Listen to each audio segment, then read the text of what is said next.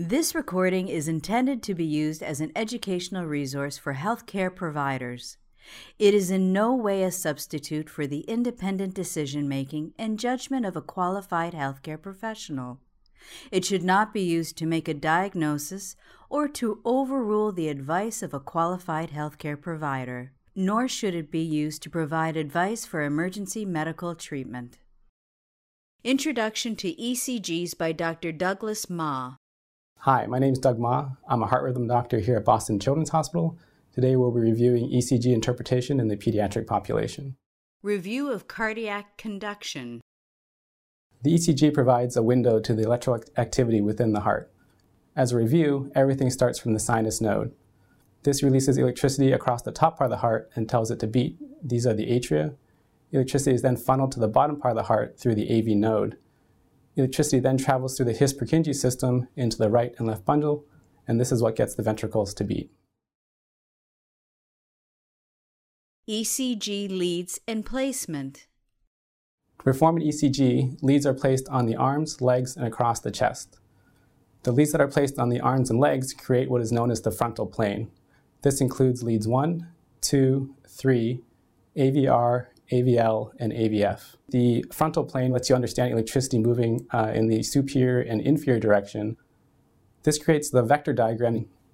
By understanding where the electricity goes along these vectors, you can understand how the heart depolarizes.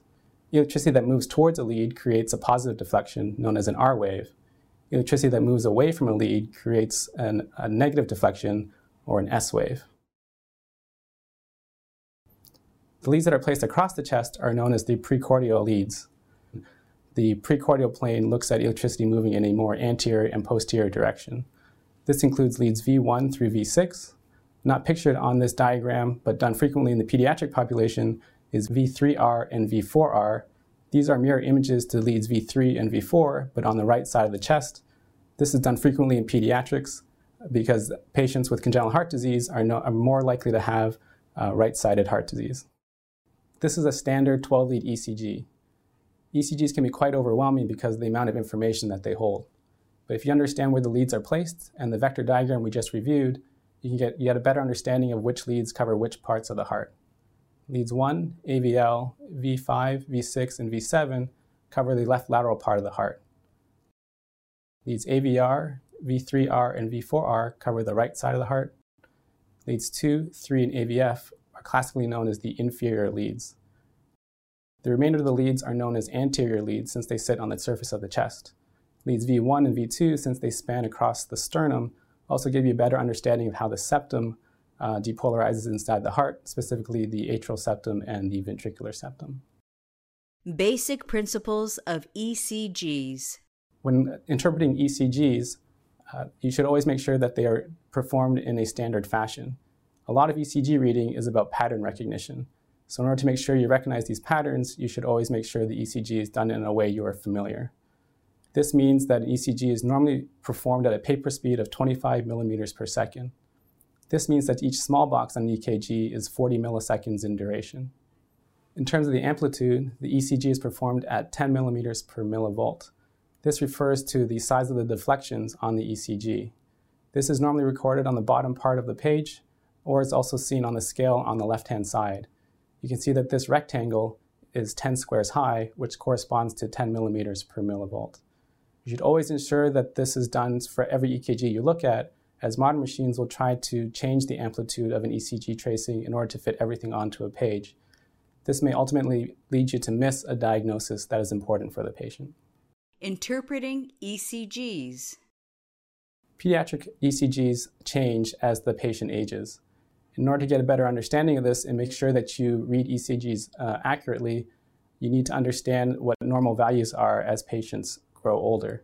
I keep this reference next to me when interpreting EKGs to make sure I'm not missing anything when looking at tracings. In school, we are always taught a step-by-step approach to reading ECGs. This includes rate, rhythm, axis, etc. You're more than welcome to memorize this if you wish, but the most important thing is you develop a systematic way of reading ECGs that is comfortable for you. When looking at the rate, there are two different ways of figuring out what a patient's heart rate is on an ECG tracing. The mathematical way is counting the number of small squares between each QRS complex. Each small square is 40 milliseconds. Counting the number of squares between each QRS complex and multiplying it by 40 milliseconds gives you the cycle length of a patient's heart rate. You then divide 60,000 by this cycle length, and this will give you the heart rate in beats per minute. Another way to do it is the estimation method. If you presume a QRS complex starts on a thick line, and then you count 300, 150, 100, 75, etc., you can then see where the next QRS complex lands and get a rough estimation of what the patient's heart rate is. For example, what is this patient's heart rate? If we do the mathematical method, we can count 21 small squares between each QRS complex. 21 multiplied by 40 milliseconds gives you 840 milliseconds. If you divide 60,000 by 840, you get 71 beats per minute. Now, if we do the estimation method, we then find the QRS complex closest to a thick line on the EKG. You then count 300, 150, 100, 75, and you can see the next QRS complex lands around this area. This gives an estimated heart rate of 75 beats per minute, which is pretty similar to the 71 beats per minute we calculated mathematically. Another way to do it is divide 300 by the number of large squares between each QRS complex. For this example, divide 300 by 4. This gives an estimated heart rate of 75 beats per minute.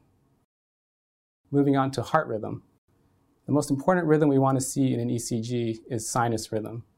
Again, as a review, everything is driven by the sinus node. This tells the top part of the heart to beat, which gives you a P wave on the ECG. Electricity is then funneled down to the ventricles, which gives you a QRS complex. Thus, sinus rhythm has a P wave before every QRS complex and a QRS complex after every P wave. Looking at this ECG, we can see that this patient is in sinus rhythm. If you scan your eye across the screen, you can see that there is a P wave before every QRS complex and a QRS complex after every P wave. Let's move on to the QRS axis. In normal adults, electricity moves downwards and to the left towards the left ventricle. As a result, the electricity goes towards the southeast quadrant, as you can see here in this diagram. This makes lead 1 positive, and thus will have an R wave in lead 1, and also makes AVF positive, and thus that too will have an R wave. In children, the right ventricle is more dominant. It is the thicker ventricle in utero. As a result, electricity tends to move downwards and towards the right side of the chest. This gives a QRS axis of 120 degrees, or in the southwest quadrant. As patients age over the first 6 months of life, the QRS axis will then shift more towards an adult norm, usually around 60 degrees, but always within the 0 to positive 90 sector. If a patient had a right axis deviation, the electricity would be moving towards the southeast quadrant, and thus would be negative, and thus lead 1 would have a prominent S wave. This is an important ECG to remember for the pediatric population. You can see in leads 2, 3, and AVF that they all have prominent S waves and thus have negative deflections. This is what we call a superior axis. A superior axis is defined as between minus 60 to minus 100 degrees. The two most common diseases that cause this are an AV canal, which is commonly seen in patients with trisomy 21 or Down syndrome, and thus you should look for this on their ECGs when they're born. And tricuspid atresia is also very common to give a superior axis. Moving on to the P wave. The P wave reflects atrial depolarization. Electricity starts from the sinus node and spreads right to left across the atrium. Thus, the first half of the P wave reflects the right atrial contraction, and the last half of the P wave reflects the left atrial contraction. You should always look at normal values when deciding whether or not a P wave is of an abnormal size. A rough number to keep in your head are 3 squares high or 3 squares wide, or an amplitude less than 0.3 millivolts, or a duration less than 120 milliseconds. You should always look at the P wave in leads 2 and V1, as this gives the most prominent deflections on an ECG. Patients who have right atrial enlargement have large peaked P waves in lead 2, as you can see here in this diagram. Again, the P wave is usually greater than 0.3 millivolts. This is a patient who has left atrial enlargement. Because the left atrium is the second half of the P wave, this gives a large notched P wave in leads 2. This is usually greater than 120 milliseconds. In lead V1, this gives a biphasic P wave. Because V1 sits on the surface of the chest, when the right atrium depolarizes, electricity moves towards V1. However, as the large left atrium depolarizes, electricity moves away from V1 and thus gives you a slurred terminal portion of the P wave. Moving on to the PR interval, this is measured from the beginning of the P wave to the beginning of the QRS complex. This reflects intra-atrial conduction, meaning electricity that moves from the top part of the atrium to the bottom part and then through the AV node. Again, you should always look at normal values when interpreting ECGs, but a good number to keep in your head is less than 200 milliseconds for a normal PR interval. Examining the PR interval will help you determine whether a patient has some degree of heart block. There are 3 different types of heart block, which reflect sluggish conduction through the AV node. First-degree heart block refers to a PR interval greater than 200 milliseconds.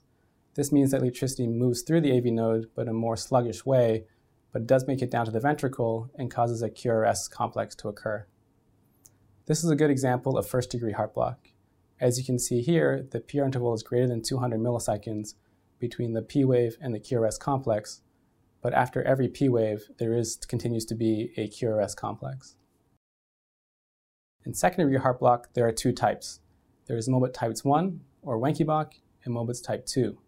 There are subtle differences between the 2, but what makes them both second-degree heart block is that electricity from time to time gets blocked in the AV node, and thus you will have a P wave without a QRS complex. This is AV Wenckebach. PR intervals that get longer and longer, a drop beat, and then a shorter PR interval afterwards. This can be normal in some patients. In contrast, this is Mobitz type 2 heart block. As you can see, there are P waves that do not have a QRS complex afterwards. The difference between this and Mobitz type 1 is the PR interval. Before a drop beat, the PR interval stays the same throughout. This is very different from Mobitz type 1, where the PR interval gets longer and longer before there's a drop beat. Unlike Mobitz type 1, Mobitz type 2 is always a pathologic finding. Third-degree heart block means that there is no conduction between the top and bottom part of the heart, meaning the AV node has shut down completely. This is what we term complete heart block. As you can see, the atrium and ventricles are completely dissociated from each other, and thus the atrium and ventricle are beating independent of each other. Let's move on to the QRS complex. Abnormal conduction through the ventricles can be seen by evaluating the QRS complex. A wide QRS complex is known as something greater than 120 milliseconds. An example of this is a right bundle branch block. Electricity moves slower through the right Purkinje fibers, and thus the left ventricle activates first. As a result, the initial portion of the QRS reflects the left ventricular depolarization. V1 then has a small R wave. V6 has a QR complex, which reflects the left ventricle depolarizing. The latter portion of the QRS reflects the right ventricular depolarization. In V1 then, you see a tall slurred R prime. This is what people term the bunny ear complex. In V6, you see a slurred S wave as the electricity moves away from V6 as the right ventricle contracts. The opposite pattern is a left bundle branch block. Electricity then moves right to left through the ventricles. As a result, V1 has an RS pattern, whereas V6 now has the bunny ear pattern with a tall notched R wave. In terms of hypertrophy, the QRS complex can tell us about the mass of the ventricles based on the size of the deflections on the ECG. Right ventricular hypertrophy has more accepted criteria for its diagnosis. This includes a large R wave in V1, a large S wave in V6, or abnormal T waves in the right precordium. We'll talk about that in a few minutes. Right axis deviation, QR pattern in V1, or an RSR prime pattern in V1 can also be used to diagnose RVH. When there is an RSR prime pattern, the R prime has to be quite large, and sometimes the pattern goes out as far as V3 in the right precordium. Left ventricular hypertrophy has less accepted criteria. This includes a large R wave in V6, a large S wave in V1, or an RS ratio greater than the 98th percentile. T wave inversions in the left lateral precordium can also be looked for, as can a left axis deviation. Moving on to the ST segment, this is measured from the end of the QRS complex to the beginning of the T wave. This is normally isoelectric in that it is flat running across the baseline. Changes in this ST segment can reflect ischemia or inflammation, the former of which is quite unusual in the pediatric population. Looking at the ST segments, you can see that all of them are elevated. When you see diffuse ST elevations across all of your leads, this is a good example of pericarditis. The T wave reflects the heart repolarizing. The direction of the T wave can change as the patient ages.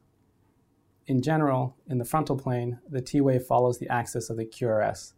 They are usually within 60 degrees of each other. For the precordial plane, the T wave changes along the right precordium. From birth to 7 days, there are positive T waves noted. After 1 week to around adolescence, the T waves flip over and are negative during this time. After your teenage years, the T waves then flip over and then become positive in the right precordium.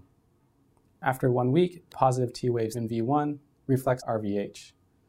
Looking at the QT interval, this is measured from the beginning of the QRS complex to the end of the T wave. To measure it properly, you should not measure where the T wave tapers slowly down to the baseline. Instead, you should draw a tangent from the steepest part of the T wave slope and draw it down to the baseline. QT interval is then measured from the beginning of the QRS complex to where this tangent intersects the baseline. You should always try to use leads 2 or V5 as this provides the longest QT interval on an ECG tracing. The QT interval has to be corrected for the patient's heart rate. We use Bazette's formula for this. We divide the QT interval by the square root of the preceding RR complex, that is, the number of milliseconds between the QRS complex right before the QT interval of interest. Again, you have to look at normal values to determine whether or not this calculated QT interval is abnormal for your patient, but in general, a number to keep in your head is less than 450 milliseconds. It is important to measure the QT interval accurately, as patients with prolonged QT intervals are at risk for ventricular arrhythmias or sudden death. This ECG represents a patient who has congenital long QT syndrome. Their QT interval is 500 milliseconds. Thank you for watching this presentation on the interpretation of pediatric ECGs. This recording is a production of Open Pediatrics, a free and open access resource for pediatric clinicians worldwide. For more pediatric care materials or to join our global community, please visit our website at openpediatrics.org.